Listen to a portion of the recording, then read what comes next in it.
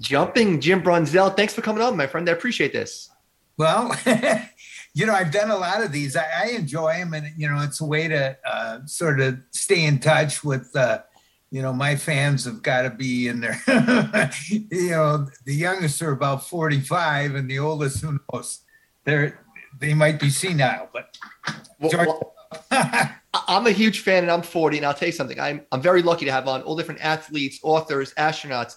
And for some reason, I geek out, and my friends and fans geek out when old school wrestlers comes on. It's so weird. Like Jake the Snake come on. I'll name drop Jake the Snake, Kamala, your boy B. Brian Blair. When they come on, they get the most listens, and you get the most interaction. Like, oh, I remember, and it takes you back to the place. It's so weird,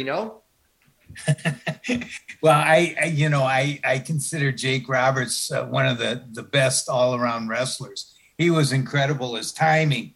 Everything he did in the ring, and then that snake gimmick, and I remember one time we did a West Coast trip together, and he used to like to have me drive because he knew I wasn't going to get, goofy and run off the road. And I remember we're in LA one night, we were sitting out by the pool, and it was a beautiful night. We wound up going to bed fairly early, and so I go to the bathroom, and all of a sudden I'm sitting on the bathroom, and I hear this noise, and his boa came out of the tub, and his head was about that far out of the deal, and it scared the daylight out of me. So needless to say, I vamoosed back and locked the door. I see the Minnesota visor. You called me from Minnesota? Yes, and actually, this is a fake hair. I just thought I'd wear it for the nuts of it. I've had a hat on all day. Mike, I got to tell you, I had a surgery Monday on this elbow. I had what they call a blocked nerve in it, and it's called in the cubital tunnel which houses the ulnar nerve that runs from the shoulder down into the hand. And what was happened? Last February, I had a reverse right arthroplasty. I had this shoulder replaced. Oh, wow. And so now I got both shoulders, both knees, and a hip replaced. So what happened was my hand started to swell up, and I lost strength in this right hand. So I had to go through this process, and they stick needles up and down your arm, and they run electrical impedance on it. And then they found out that I had this nerve that was trapped in my elbow. So the other day, Monday, I went in there at 7:30 in the morning, and I had to wait a couple hours, but the surgery was 15 minutes long, no pain at all. Came home, took one Advil, and my hand, it's like a miracle. And I called him, and I told him, I said, geez, I said, I can't believe it here, for 8 months, my hand, it looked like a catcher's mat, glove. And it was just, I had no strength in it, but it was the miracles of medicine. Now you're feeling like $1 million, right? Well, not that good. I'm walking a little better, and I can't throw a curveball yet, but I can pick up a log in my right hand, I guess. Minnesota, home of the 5-1 Vikings. I know you tried out for the Redskins. We'll talk about that later on. You a big football fan? I am. I played at the University of Minnesota, and I'm a little disappointed in the Gophers right now because they started off, playing 4 cream puffs, and then they've lost their last 2 games to get Purdue and Illinois. And I just, it's been 60 years since Minnesota's been to the Rose Bowl. And I have a coach who's 81, he's the last remaining coach out of the coaching staff that I was at the university back in the late 60s with Murray Warmath, who was the head coach. And his name is Mike Reed, and he was a backfield coach. And we've talked back and forth over the years about the different talent. And I told him, I said, this year's they're going to go. They might not beat Ohio State, but they'll come in second, and they'll wind up going to the Rose Bowl. And he told me, he says, Brunzell, he says, don't get too optimistic. And sure enough, they might lose 2 more games. And then the Vikings, I don't know. I'm a little concerned about the Vikings defense, and we'll see. How about this favorite Viking of all time? Oh, geez. Gosh. Oh, it's hard to say. I would say probably Fran Tarkenton because he was so fun to watch. Uh-huh. I mean, he was the first of what Patrick Mahomes is. Yeah. Patrick Mahomes has made it a little more daring, and exciting. I tell you, that game between Buffalo and Kansas City, there's no game that can, No. compare to that. That was just incredible, sport. And to watch those guys go back and forth, and you think, holy Jesus, how the rest. I was talking to my son who enjoys football too, and I said, it's too bad that two NFC teams couldn't play in the Super Bowl or two AFC. Yes, because that should be the Super Bowl. Yes, exactly. But who knows? I was in Minnesota 3 years ago or 4 years ago to watch the Yankees and Twins, and I had to go to Matt's Bar for Juicy Lucy's. Is that the main food in Minnesota, or is it more of a tourist thing? Because I love them. Yeah, you know what? I've had one of them, and I haven't been to Matt's, but they have them all over, But that's a signature for that bar, and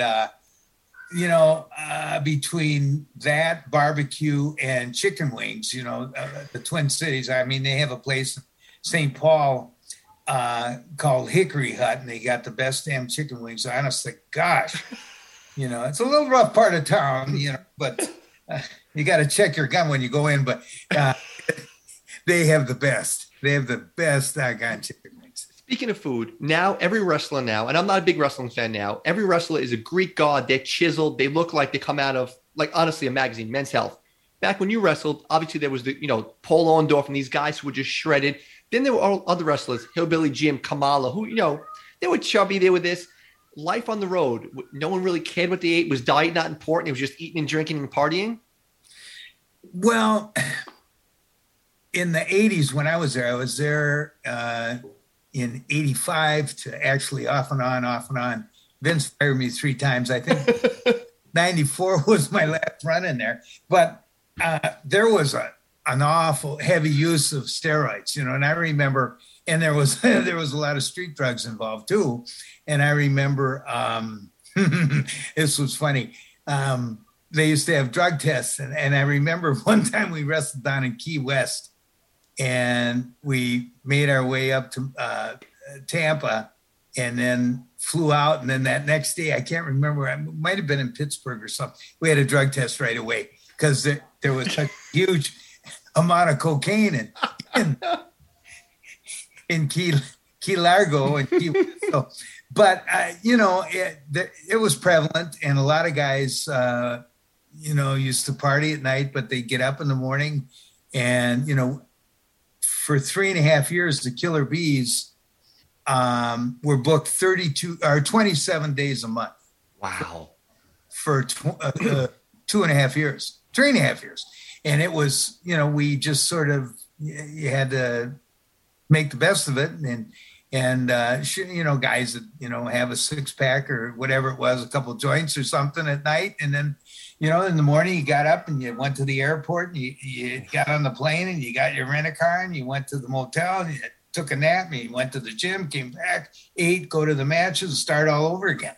Unbelievable. Before we talk wrestling, I need to know, Minnesota guy, a Golden Gopher, how do you become friends and get involved with Bruce Springsteen from Jersey? I need to know this. Because you and Bruce have a relationship or a friendship? Well, it's more one-sided. He likes my wife a lot more than me. He gives her a big hug and a kiss, and I walk up to him and go, and I says, Bruce, I'm a little jealous of my wife, and he, so I gave him a hug the last time. But yeah, it's funny because I was coming home. I was wrestling in the AWA. Was coming home one night late, and it was like 1974. And we just come in from, I can't remember, Omaha or something. So I'm listening to, it was about a 25-minute drive from this private airport to my house in the north side of Minneapolis, place called Brooklyn Park. So I'm listening to the song, and I thought, holy Christ, never heard the song. And it was Jungle Land by Bruce. So I heard it, and it was real operatic and everything. And they never said the artist's name. And I thought, geez, this, it was a 6-7 minute song, So eventually I heard it again, and it wound up. And then that year, Bruce was playing at a real nice theater. It's called the Tyrone Guthrie Theater. Okay. And it's a small place. It seats maybe 2,500 people, if that. And they had a softball tournament, and it was a fundraiser. And he was supposed to be there. So I go, the wrestlers were there. There was about 3 or 4 of us. So I'm waiting for Springsteen and his group to come and, and then they said that they had a late sound check, so they weren't going to make it. So I missed them that night. Okay. And I heard it was a great show.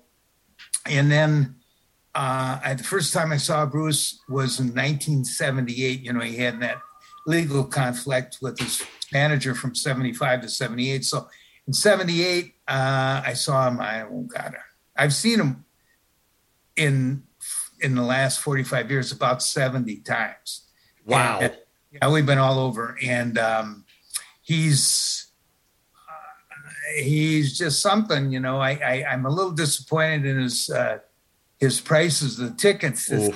It's just horrible. Horrendous. I mean, it killed me, and I thought, gosh. So I was lucky enough. I have connections, and I got some tickets. But at the same time, those general admission tickets where the kids stand right out in front, they're $2,500. Yeah, unbelievable. It prices out anyone. It really prices out everybody. It does. Yeah, it does. And he's going to make, I figured it out, at a minimum through Europe and here, without doing any coming back, $300 million. Unbelievable. Have you heard his new songs from the Night Shift and then Do I Love You? I mean, it's all not blues, but soul. Yes, yeah, completely different from his mainstream stuff. Yeah. Incredible. He did that Night Shift so good. I thought, holy God. So every Friday I send out a Bruce video to, 40 of my friends. And I got a senator and I got somebody else enjoy it, and they really thought that Night Shift was pretty good. But he's a special talent and entertainer, and I just sort of I sort of realized where he was coming from, and he's been very good to me and my family. I mean, he took pictures with my kids, and wow. I'm bringing my 17-year-old grandson to the show because my wife doesn't want to go because it's a nerve-wracking deal, because there's two. I used to have a friend, Terry McGovern, who was with Bruce for 30 years, and he loved wrestling, and he loved me, and he loved Mary, and we no matter, they picked us up at a cart at it was at Milwaukee. They picked us up at the back, and actually Mary and I stood on stage behind the guitar guy Tech, who was doing for Bruce, and there was 65,000 people there. So after the show, we wound up, seeing him, and sometimes what he'll do is he won't even take a shower. He just goes boom, the whole band takes off, and then they have a 737 that they charter, and boom, they just go right from the show. They have a bus or something, boom, take them, and away they go. And everybody else picks up their stuff and packs. Oh, wow. For the next show. But so, it's been exciting. And I've got, so much memorabilia, Yeah, it's fun. And I'm looking forward to it. And he's just, he's the best. Speaking of memorabilia, we'll transition now. What's cooler, being in a wrestling video game, a comic book, because I know you guys got that, or a wrestling figure? Oh, gosh. I sort of think the action figure.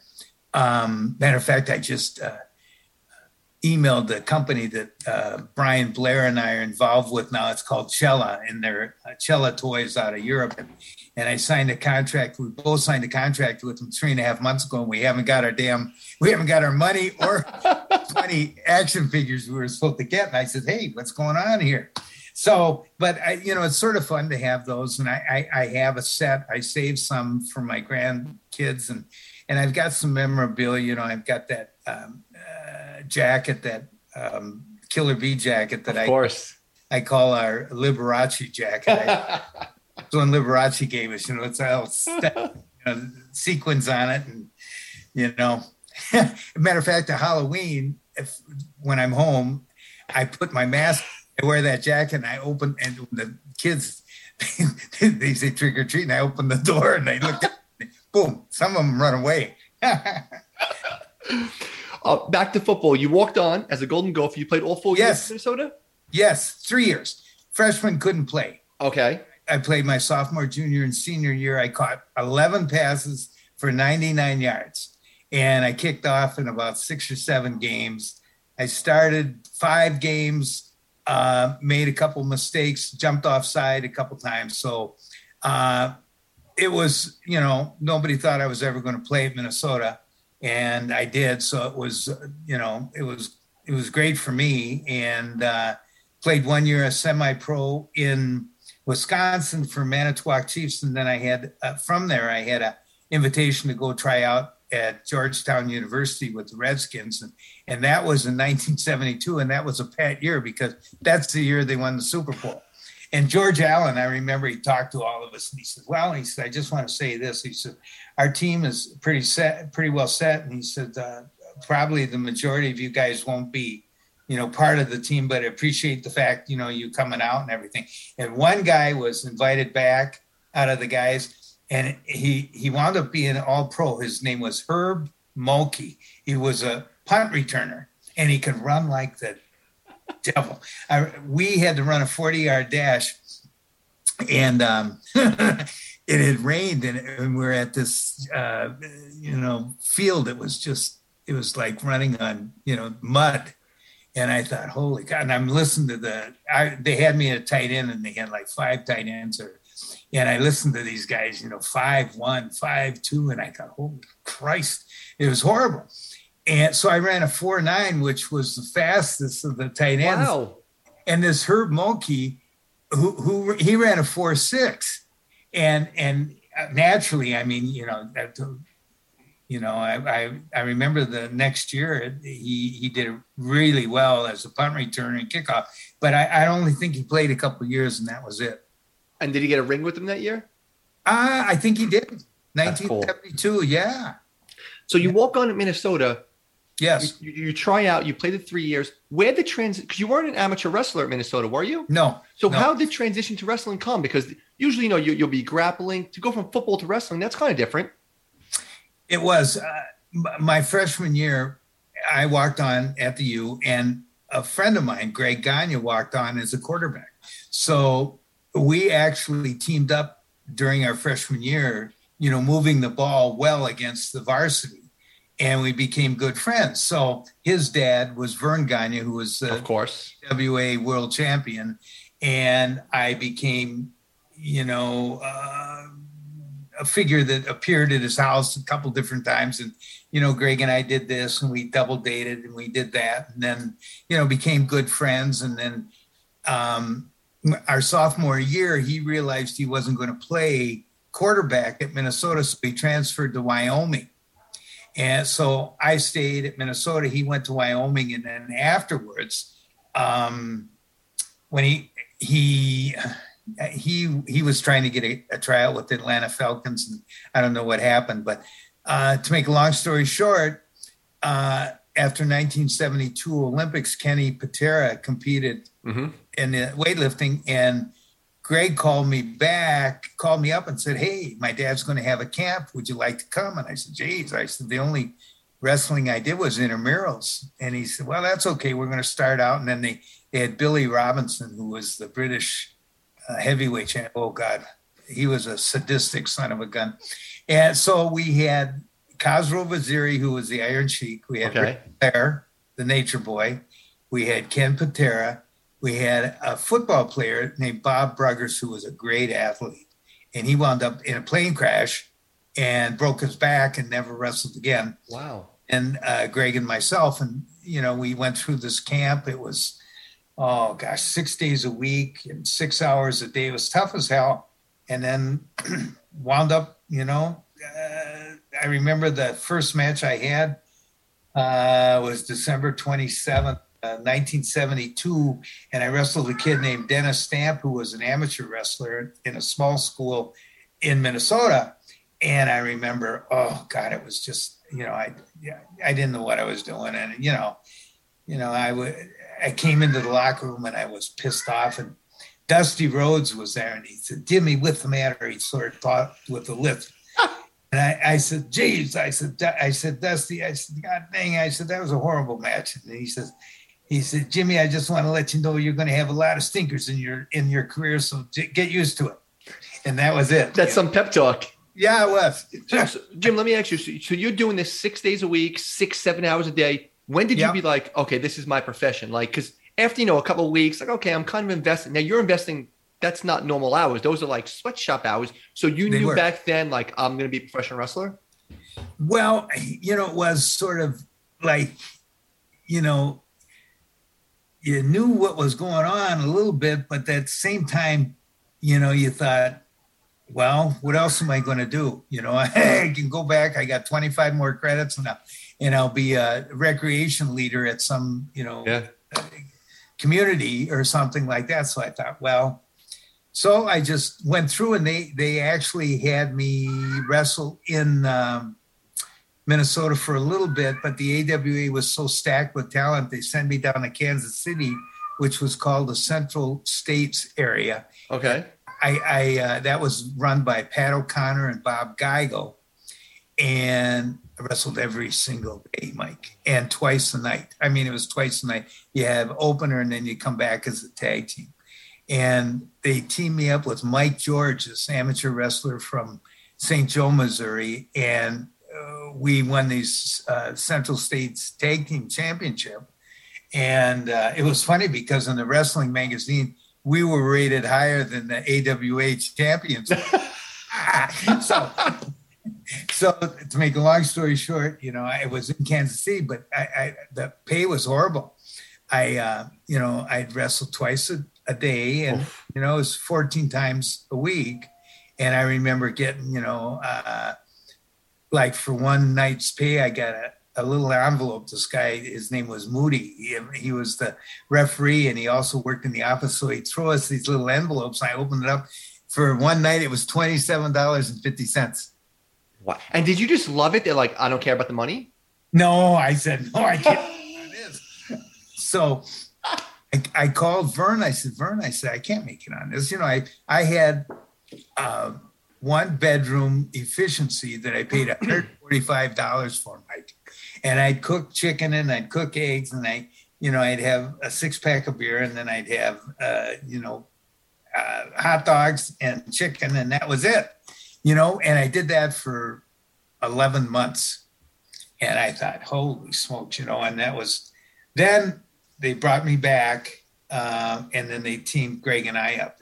And that was for about 4 years. And then I sort of got tired of being a tag team. So, I moved to the Mid-Atlantic, and I was down in Charlotte for 18 months. And it was a great territory. We wrestled every night, every single day. They had Rick Steamboat, they had Jimmy Snuka, they had Ric Flair, they had Blackjack Mulligan. They had some great talent down there, and you just, you went with it. And it was one thing I liked about Charlotte was, on New Year's Eve, it was 61 degrees instead of being 60 with the wind chill. So it was great. And then it was time to leave. I remember Jim Barnett, who was the booker in Atlanta. I got fired in North Carolina because I had a little disagreement with George Scott, who was the booker, probably the worst booker in professional wrestling history. I'll tell you the reason why. So Khosrow Vaziri, the Iron Schnook, that's what I call him, the Iron Schnook. He and I did a program where, you know, he had that loaded boot and he'd hit that boot in the ring and then boom, he beat me for the Mid-Atlantic belt on TV. And so about a week later, I wrestled him again on TV, wound up putting the sleeper hold on him. He went out and I took off his boot. So I grabbed the boot and I go do the interview and I said, I'm going to get my belt back. So we're wrestling in Roanoke, Virginia the next weekend. And I've got his gimmick boot with the curled toe and everything and the, you know, the loaded, whatever it was in the toe. So I come into Roanoke, Virginia, and it's a 3:00 Sunday afternoon. So George Scott's brother, Sandy, was the agent there. And I said, he said to me, he said, Jimmy, did you get the finish from George? And I said, no. I said, what's finish? And he said, well, George wants you to do a Broadway, which is an hour-long draw. And I said, Sandy, I said, you might as well bury me in the middle of the ring because Jumpin' Jim Brunzell will be dead because if I can't beat him with his loaded boot, when can I beat him? Yeah, you can never beat him then. That's it. No, I mean, it was so contrary to, wrestling norms, really. You know, he could have run off and got disqualified or this or that, but to do an hour draw, holy God. And it was like pulling teeth without Novocaine. Khosrow was so, we got to do this, Jimmy. We got to do this. We got to do that. So to make long story short, about 3 weeks later, I'm wrestling him again. We're supposed to do an hour draw, and I'm still chasing my belt again. And we're out. He takes a bump outside, and he holds his back. And I went out there, and I grabbed him, and he said, I hurt my back. So wound up getting counted out instead of, doing the Broadway. So about 9:00 in the morning, I got a call from the girl at the office and said, Jim, can you come in? George Scott would like to talk to you. And I said, okay. So I get up, have breakfast. I go in, talk to George Scott. And he says, geez, Jim, he says, I wanted you to do an hour draw. And I said, George, I realized that. I said, but Khosrow hurt his back. And so we did a count out. And he says, Khos said he didn't hurt his back. Why'd he throw you under the bus? Because he didn't want to admit that he did it. So George says, well, I'm going to have to let you go. And I says, fine. I said, I'm ready to leave here anyhow. So from there, this was 1981. I wrestled about 3 weeks in Atlanta, and then I went to Japan for 3 weeks, and I was Nick Bockwinkel, who was the world champion in the AWA, and an enemy of mine. He and I became partners over there, and represented the AWA. I had a hell of a time. We had some great matches. Then I came back, and then we did really good business. I remember Jim Barnett telling me, he said in Atlanta, he said, Jim's, and this is the way, I don't know if you ever heard Jim Barnett, but yeah. The way he said, he says, and what do you want to do with your wrestling career? And I said, I'd love to be champion. I said, but I'm going to go home. And he says, wow. And he says, if you go home to Daddy Vern, he says, it's going to be the worst mistake you ever made in your life. Well, when I went back that whole year, 1981, I had my biggest year. I made $85,000. Greg and I got the tag team belts, and everything was cool. So I wanted to tell Jim, thanks for the warning. Now, it seems that you're having a good time. I know you didn't like the booker, but you go in Japan, you win the titles. Because now, listen, there's guys, Ricky Steamboat, Blackjack. Yes. Where the transition comes? I heard a lot of the guys on the circuit didn't like Vince McMahon. So why the transition to WWE, WWF? Well, the transition was when Hulk Hogan, here's what happened. And this is a foregone conclusion. When Vince McMahon's dad died and Vince took over, he wanted the whole thing. So what he did, he sucked out the top talent from all the different 26 territories. Like there was 26 territories you could wrestle in the United States. And he sucked out, he took Hulk Hogan from the AWA, and Hulk was huge. And then he took Bobby Heenan, he took Gene Okerlund, the announcer, he took Jesse Ventura. I mean, Rick Martel, and he did this to every place, So if you wanted to wrestle, and at that time I had opened up my own gym in White Bear Lake, Minnesota, called Jumpin Jim Brunzell's Gym. It was 5,000 square feet. I had the best steam bath in the Twin Cities. It was 190 degrees. And it was a good gym, and things were going good. And all of a sudden, because all the talent was gone, it was hard to draw any money. So I went to Vern, and I said, Greg and I have been together for 10 years. And I said, right now, because of this New York deal, I said, the business is horrible here. And I said, I need to make X amount of dollars. And I said, I want you to give me a contract, personal guaranteed contract. And he says, how much do you want? And I said, 95 grand. And he says, you're not worth it. Go to New York. So, and here, Greg and I had been partners for 10 years and had drawn a lot of money and done real well. So I said, okay. So I went to New York, and I didn't get along with Vince McMahon right away, but I managed to hook up with Brian Blair, and it was a real it was hard there because you wrestled so often, and people don't realize that we flew every day. I mean, we fly we fly from New York to Washington, to Seattle, and then we'd get in the car and drive down and wind up down in San Diego, and then do a double shot in San Diego and Phoenix on the same Sunday. It was just crazy. Is it true that Hogan was like your hype man? Is it true that Hulk kind of gave you street cred, said this guy's awesome? Did he have any influence in you coming there? Oh, yeah, because he and I were good friends. I liked him. I thought he was incredible talent. I mean, people don't realize this, but and I just see where Antonio Inoki, who was the champion in Japan for New Japan Wrestling, and he's the one who fought Cassius Clay. But Inoki used to have matches with Hulk Hogan. It was incredible. I mean, Hulk could get down on the mat and reverse and do all sorts of stuff. So he was the golden goose. So without him, Vince McMahon would have had nothing. But Hulk was just incredible, and he was the WWE. So all those guys, we had 60 guys, Mike, that Vince had pulled from every territory he could.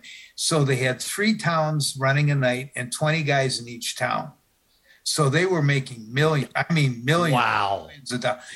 And Hulk Hogan, just on royalties, was making $50,000 a week in royalties. Oh my God. I know, it was just incredible. Yeah. So now when you get to, because you mentioned, like I said, Steamboat, all these other guys, you knew Ric Flair, you didn't have a relationship with Brian Blair. How'd that relationship, it's a 3-part question. How'd you guys even meet each other? And now do you guys go there? And Bruce Pritchard always makes a joke like, oh, the box of gimmicks. Were you guys there and be like, sell me? We want to be the Killer Bees. Did you guys go there with a gimmick, or were like, oh crap, we're partners. What are we going to do? Well, both of us wanted to be single wrestlers. Okay. And it just so happened that we were up in Toronto, and, they were trying to figure out what they were going to do with us. And I think Billy Red Lyons, who was a fellow out of Toronto for a long time, and he was a commentator there, said, you guys should be a tag team. And he says, Brunzell and Blair. And then Brian says, well, in the Miami Dolphins, they had the Killer Bee defense. They had Bonacane. They had about 4 or 5 guys that were, the last name started in B. So they called us the Killer Bees. And it just so happened that, what's his name? Lanny Poffo had these black and yellow striped pants, brand new. He just got them. And so Brian and I put them on, and away we went, and we became the Killer Bees. And then somewhere down the line, we decided to wear the masks, and it was a great gimmick because it was the first time that a babyface team wore a heel gimmick to beat the heels. They'd switch, and it was great. But Vince we had thought that we were going to get the tag team belts a couple different times, but it never happened. So yeah, because I want to ask you about things. Because I want to ask you about that because WrestleMania 3, you were the match before Hulk and Andre.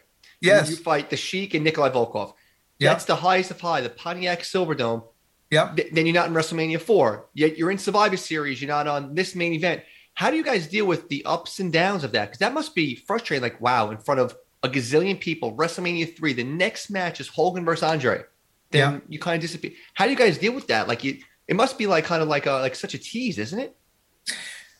Well, it was, and it was disappointing because, at the same time you're sacrificing your family life, for, to make decent money, which we did make. But, like I said, we wrestled 27 days a month for 3.5 years, averaged. And we went 52 days, Mike, one time without a day off. 52. God. And some guys went longer. Cosgrove, the Iron Sheik, went 90 days. And it was just, and guys were breaking down, and, there was a lot of problems with drugs, and there was a lot of marital problems. There was alcohol, and, guys were getting in fights, and, it was just not a healthy, situation. But somehow,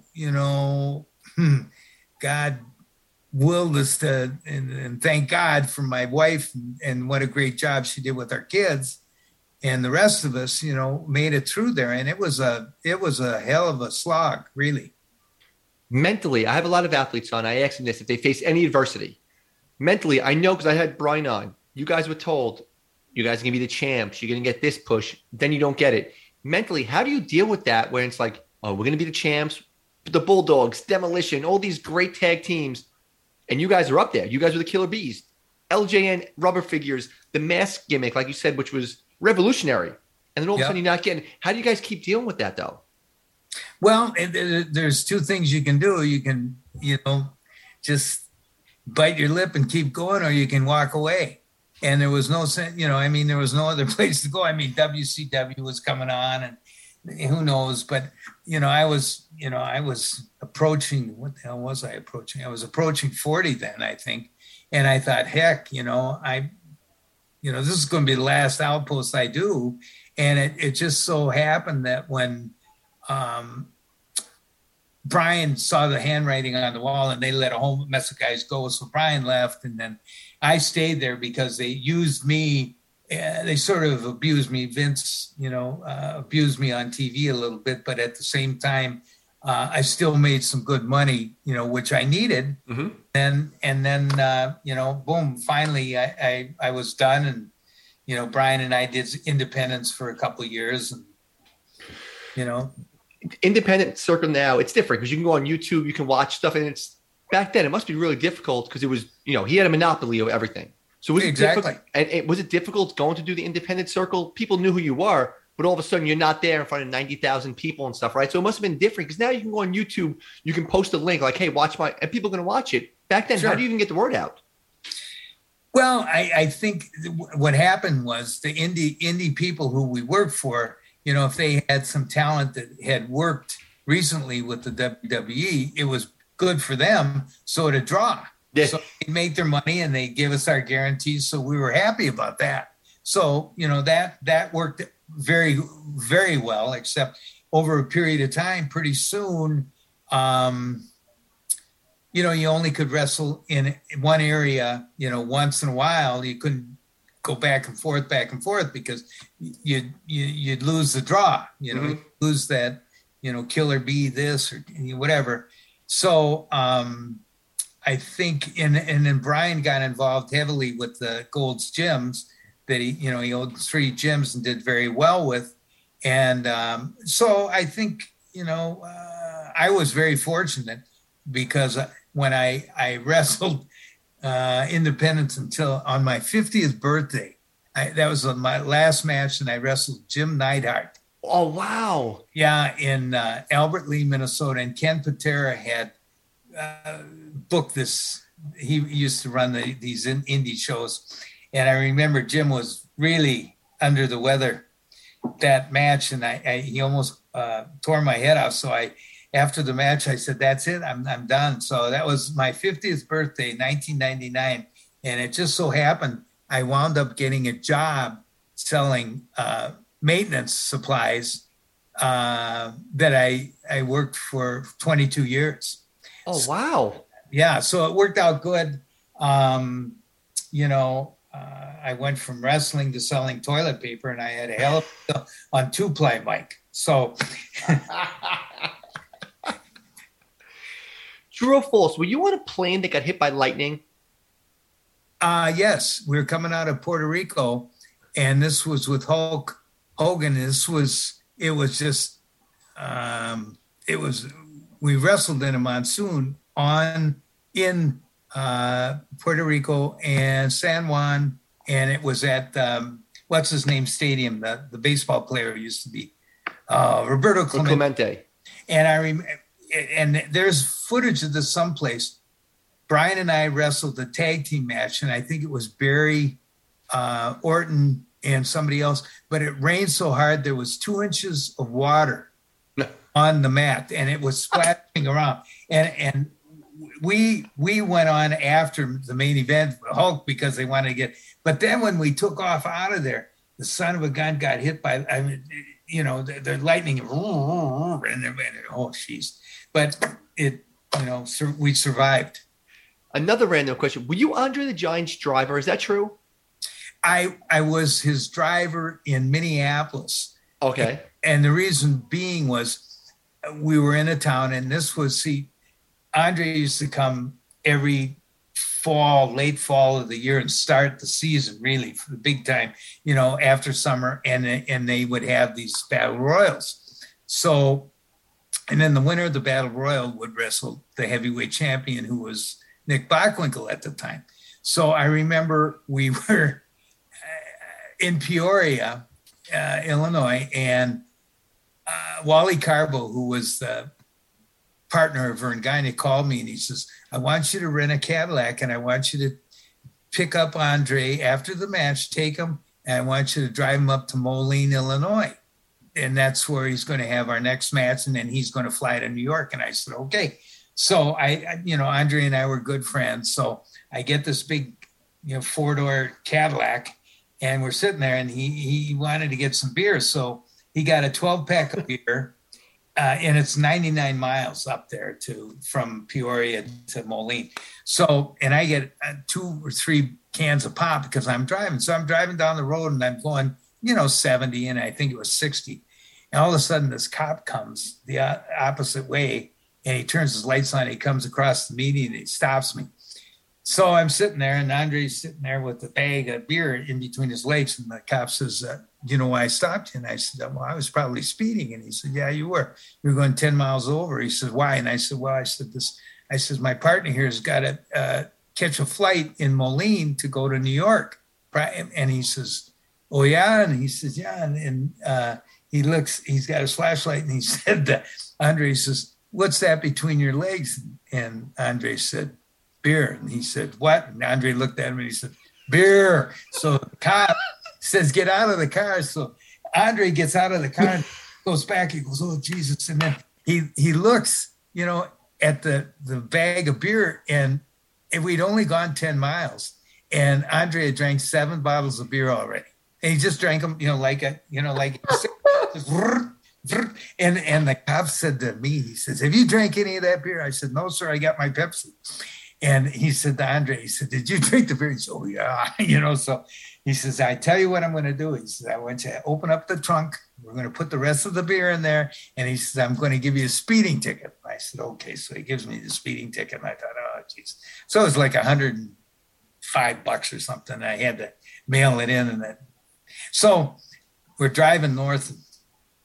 I'm going, 60 miles an hour. And that's so we go about 20 or 30 miles, and all of a sudden Andre says, pull over. And I says, what for? And he said, I want the rest of the beer. So we pulled over, I got the beer, and we made it to Moline. But yeah, that's one time I drove him. Yeah. Oh, that's great. Yeah. I'm actually embarrassed about this. I'm a huge reader. I didn't know you wrote a book until around 20 minutes before we started. There it is. Yes, and tell me about the book because I just saw it. I'm like, holy crap! I had no idea. I would have loved to have read the book before I podcast with you. Tell me about the book and what made you want to write it. Well, here's the thing. You know, there's so many interesting stories that happened to you. People don't believe it, and we had our friends that we had been friends with for our whole marriage, and we'd go out and I tell them these stories, and they said you should write a book. So what I did was Mary bought me this little dictaphone, and then I would think of these stories, and they're all true, and I'd write them down.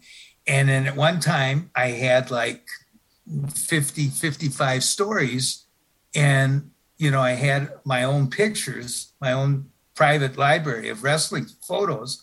So I decided I'm going to write a book, and I'm going to call it Badlands, from Badlands of Bruce's bad. Of course, there has to be a Bruce connection. Yeah, and then so I wrote this book, and the place that I did it was a place called Blurb, BLURB, and they would do this. They would put everything together, and that little picture of me right there. Yeah, I'm 6 years old, and I'm sitting on the island of Kwajalein in the Marshall Islands. Mm-hmm. My dad was a pilot in the Navy. He was Air Sea Rescue. So we got stationed out in Kwajalein, which was 1.5 miles long and 0.5 mile wide. It was all coral, and it was inhabited by the Japanese during World War II. And there was still armaments all over the beaches and everything. But we were there for a year. And one thing great about it, they had no school, so every day was the same. It was 85 degrees every day. And then on Saturdays, they'd have the Navy bus come and pick you up, and they'd bring you to the base headquarters, and then they show newsreels and they'd show cartoons. So that was our entertainment because you had no TV. Wow, so, that's wild. Yeah, so I was there, and I was all over the place. So it was, and then the book, actually I've done real well with the book. And every time I do these doggone podcasts, Mike, I always wind up selling 10 of them. Yeah, because I'll be honest, nothing's better than wrestling books because everyone wants to hear a story and no one wants to hear the generic stories, So when people write a book, if you wrote a book and just told stories about WWE, we knew those stories. So to tell different stories is what sells. I'm excited to read that now. Yeah. Well, you'll have to send me your address, and I'll mail you a book. And then I wrote a song called Badlands, and it's a knockoff of Badlands from Bruce. And I had it recorded twice, and actually Bruce gave me permission to do it. So, oh, really? Yeah. So, he didn't want any part of it. And I've tried not to sell them, I just didn't want to, I've already had a couple in and outs with his lawyers from New York. So I don't want to piss him off anymore. His lawyers at least. So, but to make a long story short, I'll send you the CD. It's actually pretty good. A friend of mine by the name of G.B. Layton, he was influenced by Bruce as a young teenager, sounds very much like him. And you can look him up on... oh, that's sick, of course. Yeah, you could look him up on YouTube right now, G.B. Layton Band, and he's very good. So and one other publication thing, how'd the comic book come about? Because I know you guys have the Killer Bees comic book. Well, that was a friend of Brian Blair's who had an idea down in Florida to do the comic books. And we just sort of fell into that, and they wrote up stories, and basically it was sort of our autobiography of both of us, and then how we got together, and it was, and the artwork was very good, and I just found some too. We're constantly going through the house and getting rid of this, and we've been in this house for 37 years, so there's a lot of stuff up in the closet, in the attic, and removing stuff. And so I find all these magazines, and it's funny because Mary says, you're out of books. So I said, well, we'll get 30 more, So we get 30 more. I just got these new books last week. They delivered, and then I found the whole box of them. Of course you did. Of course. So I got about 65 of them now. So, all right, you ready to finish up with a few quick hit questions? Sure. You and I are at a bar in New York City hanging out. Who's the coolest person in your phone that if you texted them, they would text you back? You want to impress the whole bar.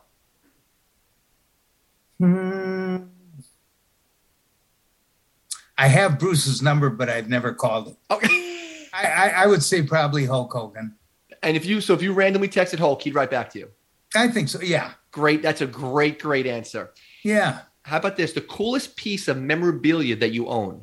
I know you said the jacket, but besides that, what is the other coolest piece of memorabilia that you own there? Jeez. I got to think now.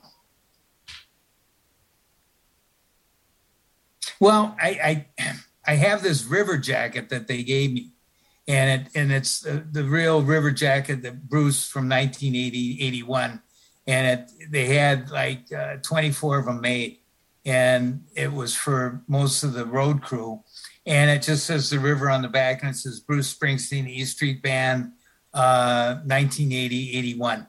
That's a good piece. Oh man, yes. And it's funny because when I was over in Australia, the promoter over there, he knew I was a big Bruce fan, and he gave me this blue jean vest. And in the back, Bruce went over there in 85, I think, in the Born in the USA tour. And the back, instead of being the United States, was the shape of Australia. And it says Born in the USA. So Bruce signed this thing for me, and I had it. It was a jean jacket or jean vest, and I wound up giving it to a friend of Bruce's who has had Parkinson's for a number of years, and he wound up selling it, and he got $2,700 for it for a fundraiser for his. Okay. Yeah, and I thought, gosh. I wish I would have kept it now. How about this one? You always hear about toughest guy in the locker room. How about this? Who was the best guy in the locker room?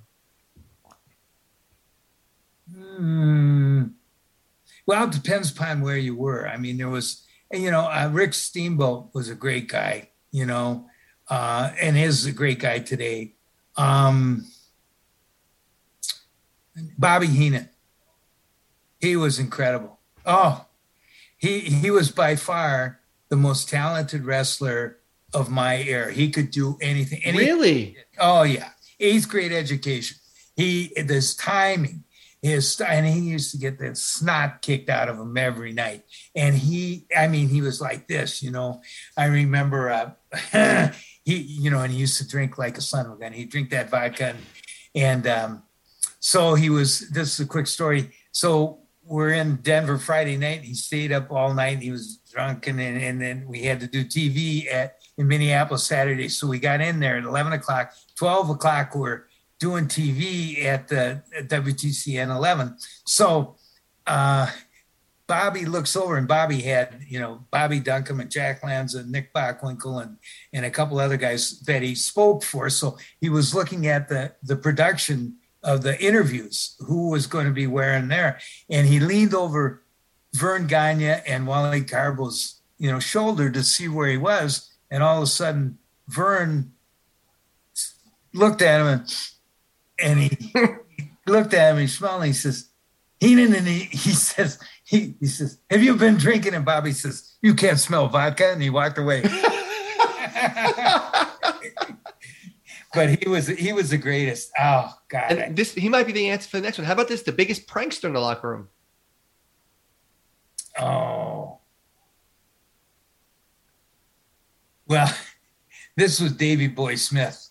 Really? Oh gosh, the British Bulldogs. When Terry Taylor came into the territory, Terry Taylor, had this fashion deal like, Ric Flair, wore a sport coat, and he had real nice Sansa belt slacks and nice, shoes and everything. Well, the Bulldogs were bad, and they go into his, like, and they he had these $80 slacks, and then when he was in the match, they cut the cuffs off about that high, so his pants looked like pedal pushers, they came below his knees, and they do it, and then he'd say, "Fellas, not gonna," and they deny doing it. So one time we're wrestling in Maryland, and I got done early, and I'm walking. And I'm coming to the locker room, and Davy Boy has got my coat, which I had a hood on, and he's got the hood, and he's filling it full of whipped cream. And I said, "Davy, what are you doing?" He said, "Nothing, Jim." And he got down, and I had 8 inches of foam, in my hood, and Davy Boy was a good guy, and I tell you. The Bees, we had some matches with the British Bulldogs in Montreal that was just 30-minute draw. And, oh, gosh, it was just incredible. And it was a shame both those guys died so young. Yeah. God, Davy Boy, oh. But, that's the story. You look at some of these guys, there was 6 or 8 of them, and they were all about that same age, Kurt Hennig and Rick Rude and all those guys, and just overdosing. And they just, you couldn't talk to them. You'd say, "Hey, you can't mix that shit. You can't mix this and this and this and expect to live." And they'd look at you and they'd laugh. It's so crazy because a guy like you, very lucky. Listen, your career has been incredible, iconic career. And then you had so many friends of yours who just passed so young. And yet you talk about the great times. And the times that we never saw, the times when you started with them, or a dark show in Nebraska, and then forget about the big stage, and they passed away so young. So it's so sad what happened to so many wrestlers. It's tragic. It really is. It is. As a matter of fact, I talked to Hillbilly Jim today. He's a dear friend of mine from Mudlick, Kentucky, and he's a character. He doesn't have a cell phone. He doesn't have a computer. Come on, really? No, he watches TV, and all he does is train. And, he had a quadruple bypass, I think it was 10 years ago. And his mom and dad both died early of cardiac problems. And so I talked to him, and his main deal is, working out, and he's 6'9", and it just and he's a hell of a guitar player. Boy, can he play the guitar. He's got about 12, 15 guitars, and he can. Wow. If you ever get a chance to talk to him, ask him to play guitar. He can really play. And if you see right behind me, I'm the biggest Kentucky basketball fan. You see the Kentucky jersey behind me? Yeah. Yes. Man. Love Kentucky basketball. Yeah. Well, he lives in Bowling Green. Unbelievable. Yeah. But, he was a good basketball player, too. He had 2 or 3 big colleges after. Wow. And he went to 3 or 4 colleges. I don't think he liked the schoolwork, though, Jim, I got to say, bro, this was a blast, exceeded my expectations. And I'm glad we just didn't talk wrestling. I'm glad you tell me some Bruce stories and some football stories. After I read your book, we'll come back on and we'll do something else again. Perfect. Dude, this was a blast, bro. Thank you so much, Jim. I appreciate it. Thank you. God bless. Be safe, my friend. Yeah.